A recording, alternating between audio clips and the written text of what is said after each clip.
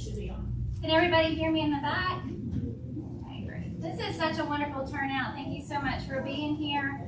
I love times for women to get together for the fellowship, for studying God's Word together, to lift each other up, and so many great faces in one place serving the same God. It's just encouraging. Thank you for taking time out of your Friday to come be with us.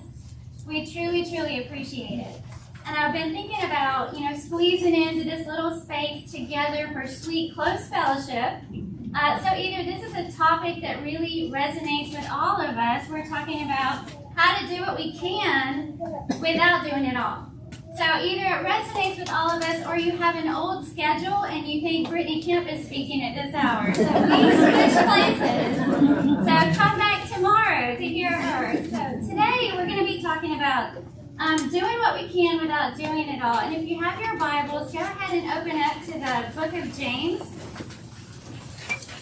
And you've probably already heard some things about key words in the book of James. And the biggest significant key word in the book of James actually is the word work or works. And it appears 21 times in the book. And just to give you an idea of how significant that is, the word God appears 16 times, and the word Lord appears 14 times, but the word work appears 21 times, and there's only 5 chapters. So a huge emphasis on this idea of doing, acting, serving.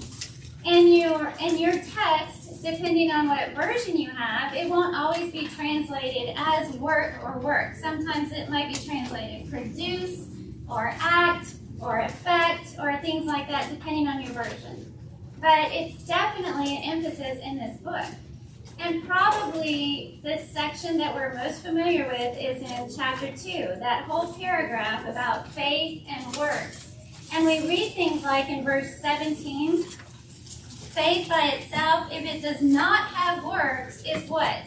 Dead. Faith without works is dead. Verse 20, faith apart from works is useless. Verse 22, faith is active with works and completed by works. And then we have in verse 24, we're justified by works and not by faith alone. And then in verse 26, we have repeated, faith apart from works is dead. So we have this emphasis on faith and works completing each other, works improving or perfecting our faith. But as you read through the book, you see it in different places, also worded a little bit differently. Look at chapter 1, verse 22. Here we're told, prove yourselves doers of the word and not merely hearers. An effectual doer is blessed by what he does. And then look at verse 27 in chapter 1. Part of pure and undefiled religion is what we're doing. We're to visit the fatherless and the widows. And then in chapter 2, verse 10, it says that you can keep the whole law, but if you stumble in one point, what does it say about that? You're guilty of it all. And then look at chapter 4, verse 17. The one who knows the right thing to do and does not do it, what do we read about that? To him it is sin. So maybe all of this emphasis has us thinking, am I really doing enough? How can I possibly do it all? What if I'm not doing enough? And I shared this story. We had a class here at Lehman Avenue for evangelistic women, and I shared this story that a few years ago in a Bible camp for teen girls, there was a young woman. She was probably 13, 14 years old. She started sobbing one night. And that's not unusual because it's a Bible camp for teen girls. And there's drama. But I went up to talk to her. It probably has to do with something that happened with a friend. It probably has something to do with a boy. I went up to talk to her, and she said, there are so many lost people in this world. I can't possibly save them all. How can I save them all? And she just was sobbing. And first of all, how tenderhearted is that? But I was calm down. God doesn't expect you to try and save them all. But sometimes maybe we feel that way. We may not act that dramatically in our response, but do you ever feel overwhelmed by the expectations, the obligations, and even those really good opportunities? Because you do want to do it all. You want to do as much as you can. You want to serve. You want to be engaged. You want to be involved. And sometimes we take on so much that we just get overwhelmed. Or sometimes we see so much of a need and we feel like one small part of this huge plan, and it's easy to get overwhelmed. And then we have verses like 1 Corinthians 15:58, be steadfast, immovable, always abounding in the what? In the work of the Lord, for as much as you know that your labor is not in vain in the Lord. Good.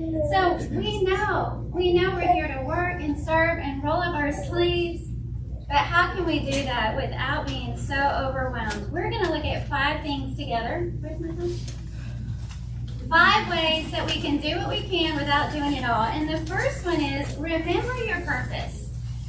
Remember your purpose. We're just going to step back for a minute and focus on the basics.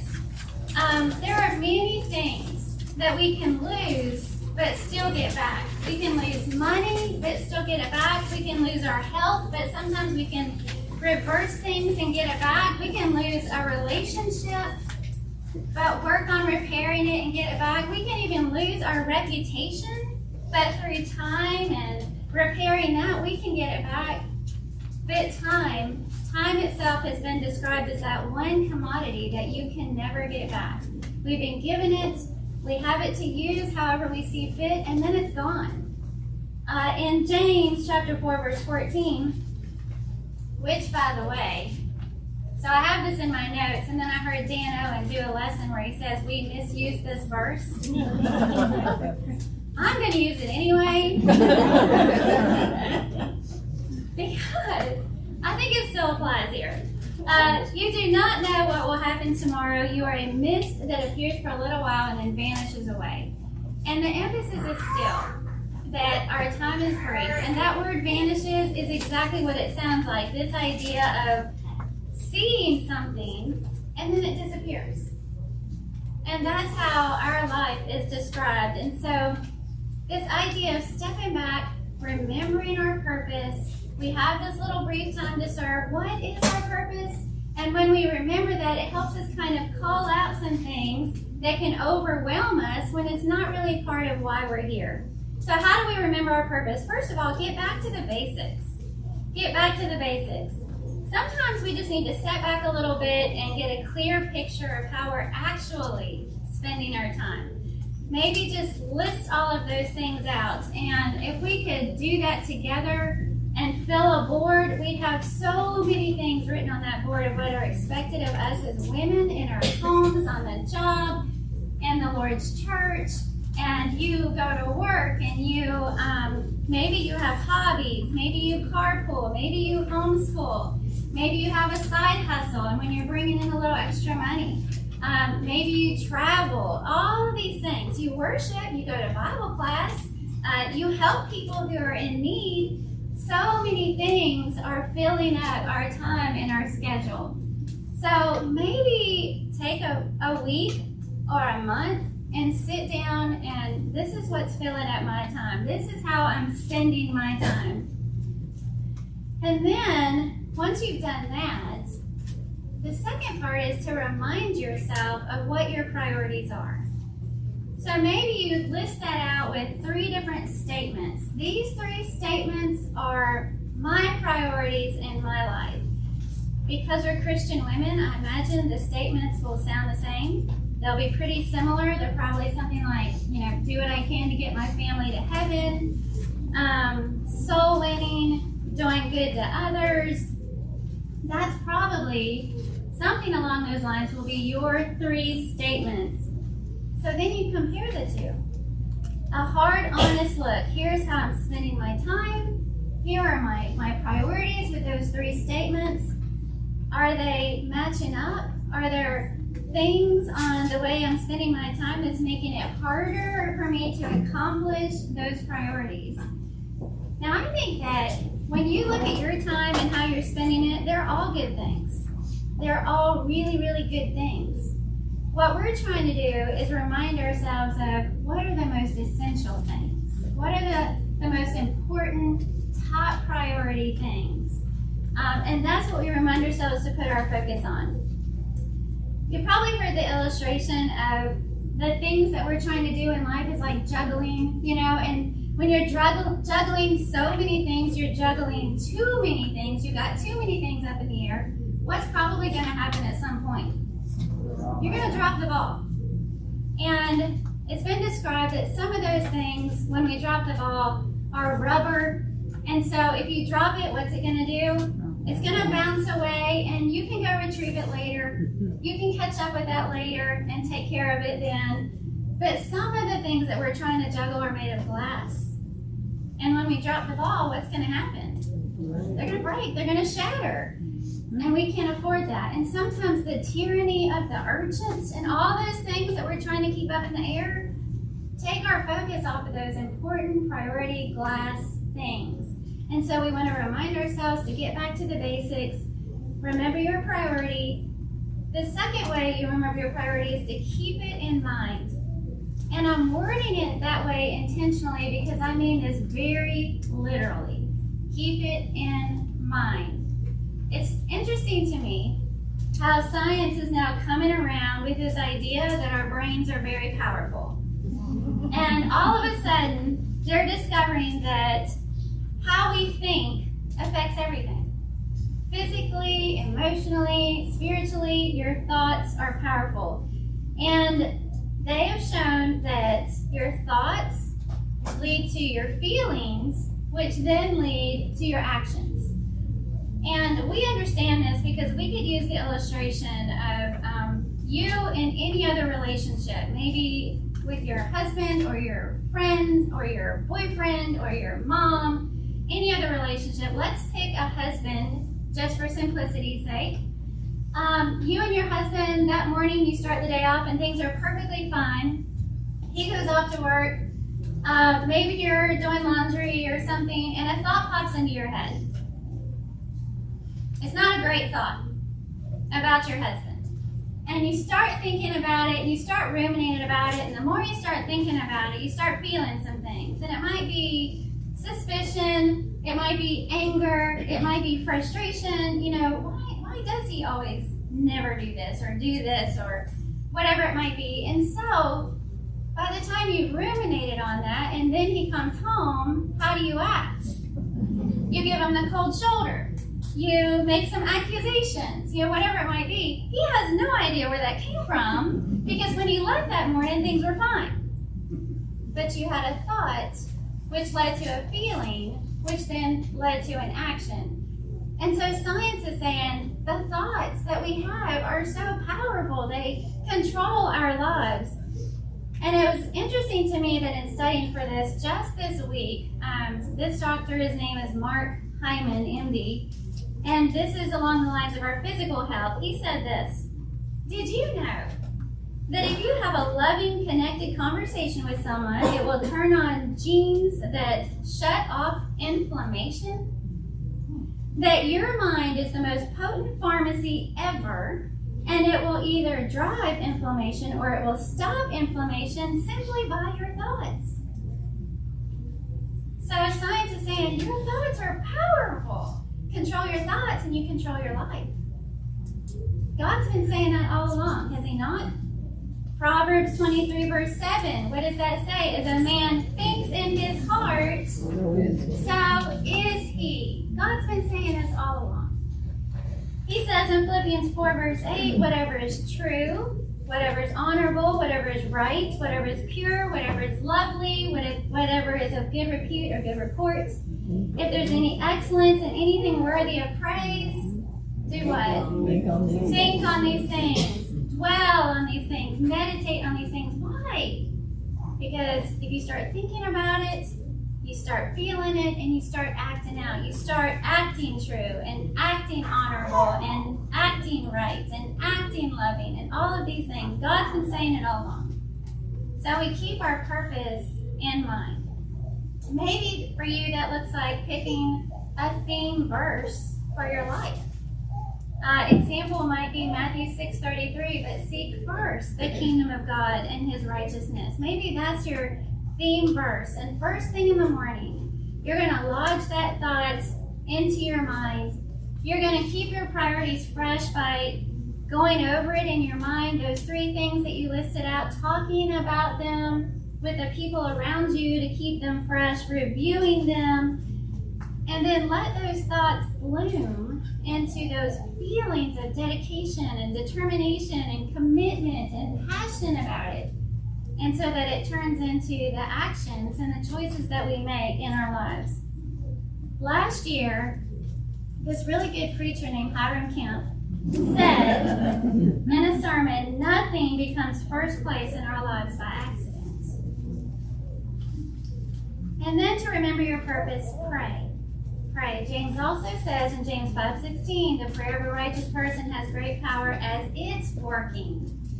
We're talking about faith and works, and prayer works also as we're serving. So we can start and end our day by asking God, please give me clarity. Please help me know where to spend my time and energy. Please help me to serve you in the ways that you want me to. So remember your purpose. Number 2, find your balance. Find your balance. If you've heard of Brother Wendell Winkler, he was the head of the Bible department at Faulkner University when my husband and I went to school there. And he taught all the preacher boys, and almost every day he would say the same thing. Be balanced. Be balanced. Whether it's in the pulpit, whether it's with your family and your work, be balanced. So I love the definition of balance. And even distribution of weight, enabling someone or something to remain upright and steady. A condition in which different elements are equal or in the correct proportions. In the correct proportions. Well, we think about the expectations of us as Christian women. We know we need to nurture our relationship with God. We know we need to take care of ourselves physically so we can be good stewards of our body and serve Him longer. We know that we need to work on our relationships. If I'm a wife, if I'm a mom, if I'm a sister, a good friend. Or a grandma. Or a grandma. We know we need to look for ways to reach the lost. We know we need to be encouraging our brothers and sisters in Christ and all of these different things. And I don't know about you, but sometimes when I'm focusing on one thing, it's like I forget about all the other ones. You know, I'm trying to be more hospitable and have people in my home, but then I'm not taking care of myself, or I'm not practicing soul winning, or whatever it might be. It's like I focus on one thing to the neglect of everything else. One of your handouts is kind of a daily planner kind of a thing. If you are not a list maker, if you're the type of person where having a list adds extra stress because then you're stressed about finishing off your list, and or you don't like being told what to do, this handout is not for you. Just give it away. Give it away. If you are a list maker, and I am, this one has, I just had to come up with something that worked with my brain. It has something about taking care of yourself physically, taking care of yourself spiritually by talking to God and letting God talk to you. And then in the bottom, there are those, I believe, 4 different sections. Areas that we know we're commanded to serve. And what you can do, you don't do all 4 of them all in one day. But if you do something in one of those areas, if you make a visit, if you send a card, if you ask somebody if they want to have a Bible study with you, maybe do a little check mark on there. And then at the end of a week or a month or a few months, you can kind of look back through there and see, you know, I naturally, what am I trying to say? Tend and lean toward this one area. Maybe it's encouragement. And I spend a lot of time encouraging, but not so much on benevolence or soul winning, or it'll kind of help you see that and maybe have a little bit more balanced approach. So maybe this week, I'll focus more on this aspect. Just something, and I really hesitated to share this because I don't want to make it seem like Christianity is a checklist of good deeds, and if I can check all those things off, then I can feel good about myself spiritually. That is not what it's all about. Christianity is all about putting God first and letting that just kind of umbrella overflow over everything else that we are doing in our lives. But that little handout might be something helpful. I think there's a verse on there, Ephesians 4:15, tells us that we're to grow in all aspects. And so we're trying to find our balance. Number 3, share the load. Share the load.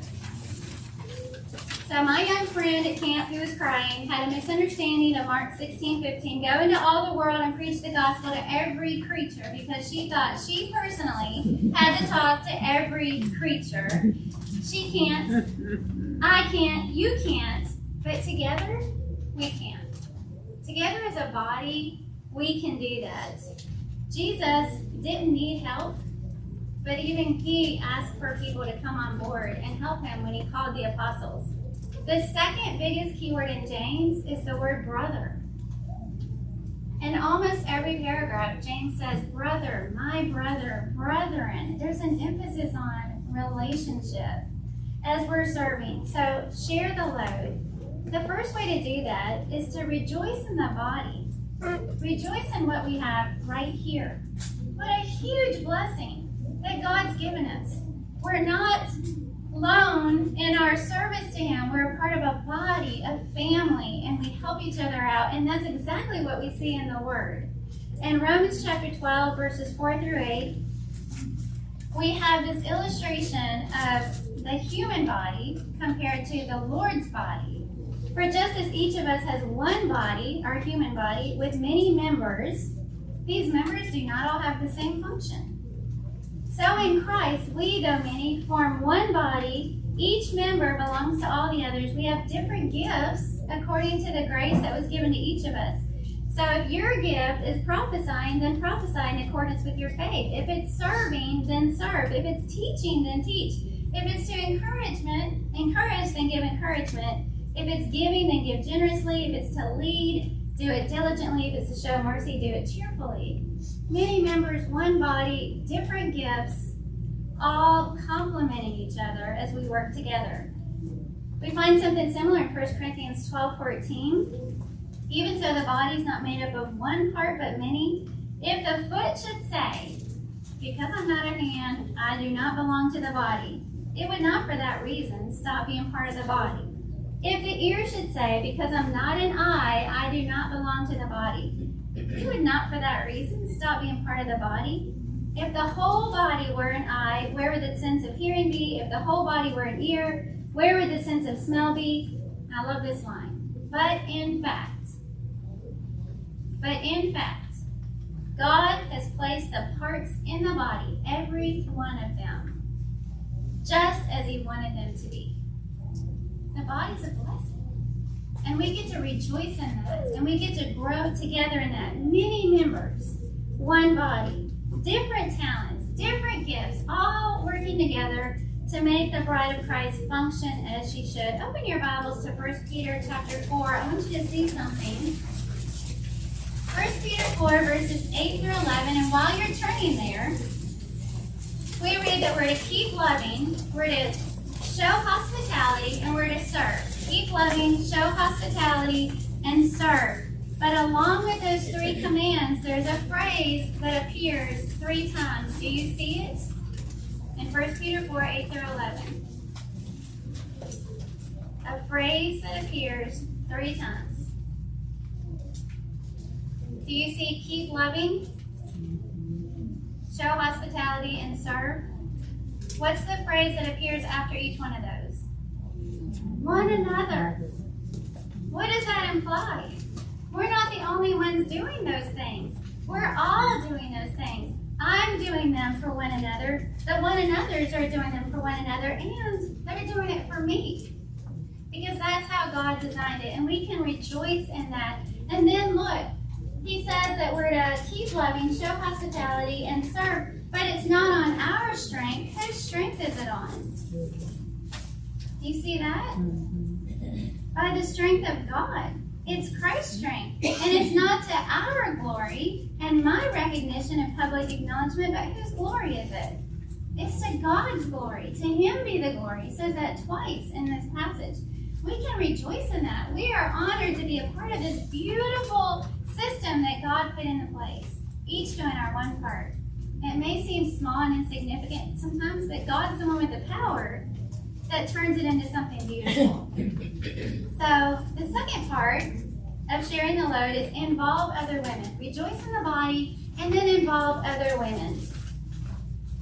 Maybe you have an opportunity to have an open Bible study with someone, and you can invite another Christian sister to join you in that study, and then you both feel invested in the study. Then you both get to see the power of the gospel touching a tender heart. Then you both get to be praying for that study and growing in your confidence of having Bible studies with people. What about when you're making a visit? We have people in the hospital, we're visiting shut-ins and the ones who are lonely. Take somebody with you on that visit. Take a teen girl with you on that visit. And let it bless both of you, involving other women. If you're put in charge of organizing an event, bring in other women that you don't usually organize events with. Maybe somebody that you don't know very well. Maybe somebody you think doesn't like you very well. And ask them to join you in organizing that event. When you take a meal to someone, you can ask another woman to go halvesies with you on that meal, and then y'all can deliver it together. And it doubles the blessing and halves the workload because God designed it that way. We rejoice in the body. All right, number 4. Think smaller. Think smaller. We're connected to everything. Everything. Via the internet. We have bites coming in all the time. News bites, news feeds. We're following people on social media. I mean, we're connected to the whole world. And I think sometimes that overwhelms us and frustrates us. We hear about the news. You know what's in the news this week? I mean, aside from some of the confusion that's going on with our children and gender and all that kind of stuff, Minneapolis, this week's news, Minneapolis, the first American city that's going to, over the loudspeakers loud enough for the entire city to hear, do the Muslim call to prayer multiple times a day. First American city. In the news this week, reports on Nigeria, of course, being the country least friendly to people who claim to be Christians. The death count is in the tens of thousands. That's the kind of stuff we're taking in all the time. Do you feel helpless when you hear that? Worried, frustrated, overwhelmed? What can we do? What can I do? Think smaller. Think smaller. I love the C.S. Lewis quote from way back when. It was 1948. It was the atomic bomb had been created, and people were saying, how can we live in an atomic age? And C.S. Lewis said, the first action to be taken is to pull ourselves together. If we're all going to be destroyed by an atomic bomb, let that bomb, when it comes, find us doing sensible and human things. Things like praying, working, teaching, reading, listening to music, playing with our children, bathing the children, chatting with our friends. Not huddled together like frightened sheep and thinking about bombs. They may break our bodies, but they need not dominate our minds. So think smaller. Let's think smaller instead of the whole world. Let's think about our town, because we have community leaders. We can find out who's running for local sheriff. We can meet them. We can have coffee with them. We can get to know people in our own communities. We can think smaller than that to our neighborhood. We can get to know our neighbors. Make sure they know that you love God and that you love them. Even smaller than that in our church family. Let's form relationships outside of these walls and get into the lives of our family. And then even smaller than that, our families, our physical families, the people that God has put in our sphere of influence and our circle. We take the hands of them, the people that God has put in our path that we can impact. We take the hands of them and we serve, and we find out what brings them joy. That's going to bring way more of an impact on this world than listen to the latest influencer or keeping up with trends or the news or whatever it might be. That's how we can do what we can without doing it all. And then finally, number 5, delight in the Lord. Delight in the Lord. What does this have to do with our topic? Do you have time to delight in the Lord? Or are you so busy that more often than not you feel frazzled, carried, overwhelmed? If I were to ask you to think of someone, maybe you can't put a definition to delight in the Lord. Delight in the Lord means, or it looks like. But if I were to ask you to think of someone that you think probably delights in the Lord, just by the way their demeanor is, just by the way they act, does a name come to mind? Does somebody come to mind when you think delight in the Lord? And I'm going to call somebody out in this room, and it's this woman right here. Alicia Pennington. She's keeping time. She's been working so hard for this event, and just a week or two ago did the same thing for Lives to Leaders. Last year or two, whenever we had a huge tornado come through here and level this town, and she was up here day after day after day after day, working, serving. And the reason I'm picking on you is because a lot of people were doing that. A lot of people have been very involved in this event and serving in all these ways. But Alicia, when you talk to her and she's in the middle of it all, she's smiling. She's smiling. And she makes you feel like you're doing her a favor by letting her serve. And it's genuine. If you know her, you know this is true. And I want to serve, and I want to be that involved, and sometimes I think I'm doing that, but then I'm like, oh my goodness, now I have to.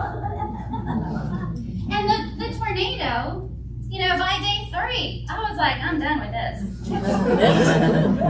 These are long days. And I'm pretty sure my face showed it. Hers didn't. And I think it's because she delights in the Lord. Your other handout is Psalm 37, bits of it. Portions of Psalm 37. And it was written by David. And David had all these obligations and expectations, and he was in the public eye. And like us, David had highs and lows in his Christian walk, and he had a family, and he had a faith, and he's trying to juggle all of these things. And when you go through,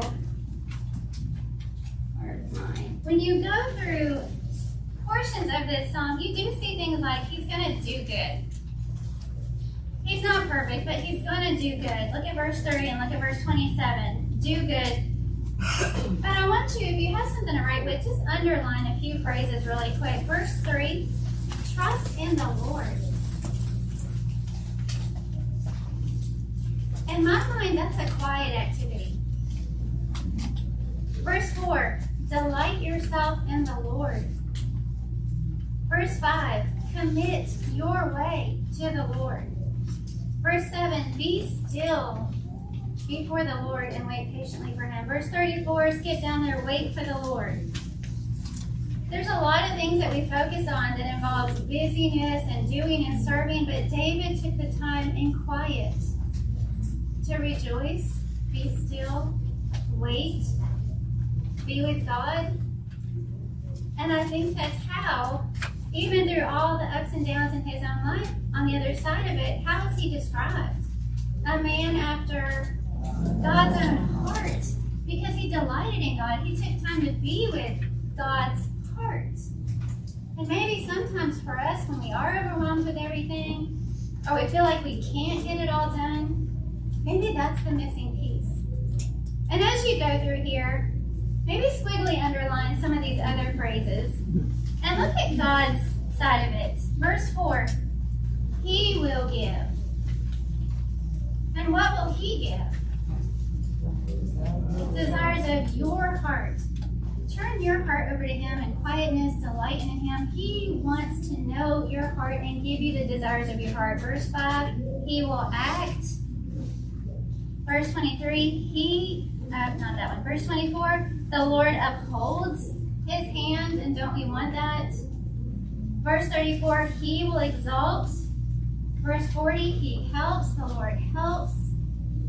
What I see when I look at this psalm, and David taking time in quietness to rejoice in the Lord, I see intimacy. and a relationship with God. And that's what enabled him to do what he needed to do. Isaiah 61 verse 10 says, I delight greatly in the Lord. My soul rejoices in my God.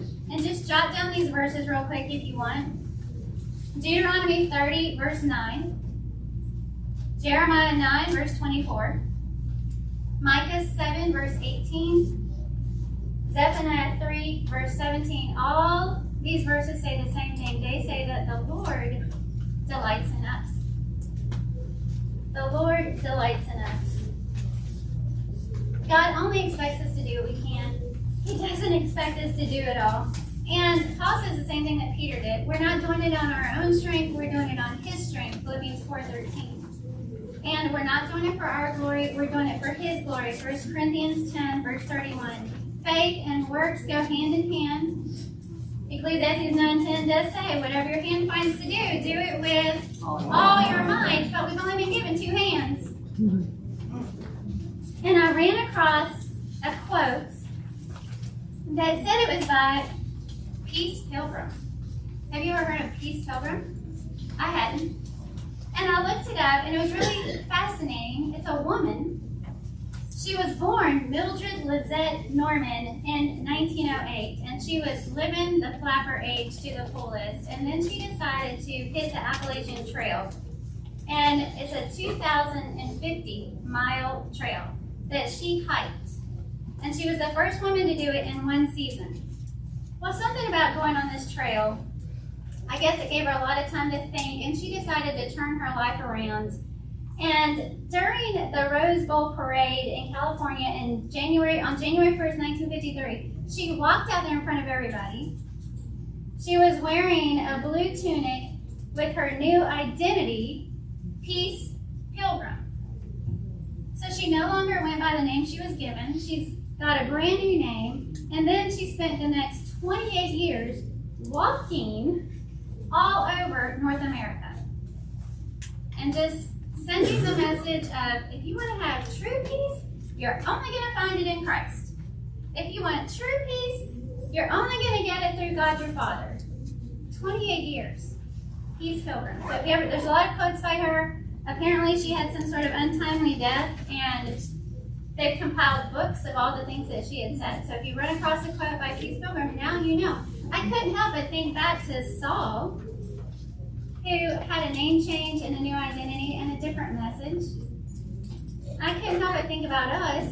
When we put on Christ, we wear the name Christ. We have a new name and a new message. But here's a quote that she said that I want to close with. Now that you know her story. 28 years walking all over North America. What I walk on is not the energy of youth. It's a better energy. I walk on the endless energy of inner peace that never runs out. When you become a channel through which God works, there are no more limitations because God does the work through you. You're the instrument, and God can do what God can do is unlimited. When you are working for God, you do not find yourself striving and straining. When you are working for God, you find yourself calm, serene, unhurried. Will you pray with me?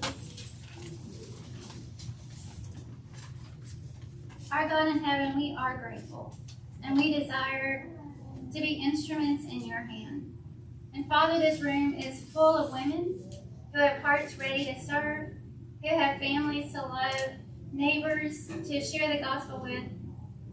Father, we pray that we'll keep that passion and that zeal and that desire to be your instruments. Father, help us to see the most valuable, impactful ways to spend our time. Father, we're grateful for our church family, that we can build each other up, hold each other up, serve together, holding hands, make a difference in our communities and our homes. Father, we're grateful most of all for your Son, because all of this is possible through him. It's in his name we pray. Amen.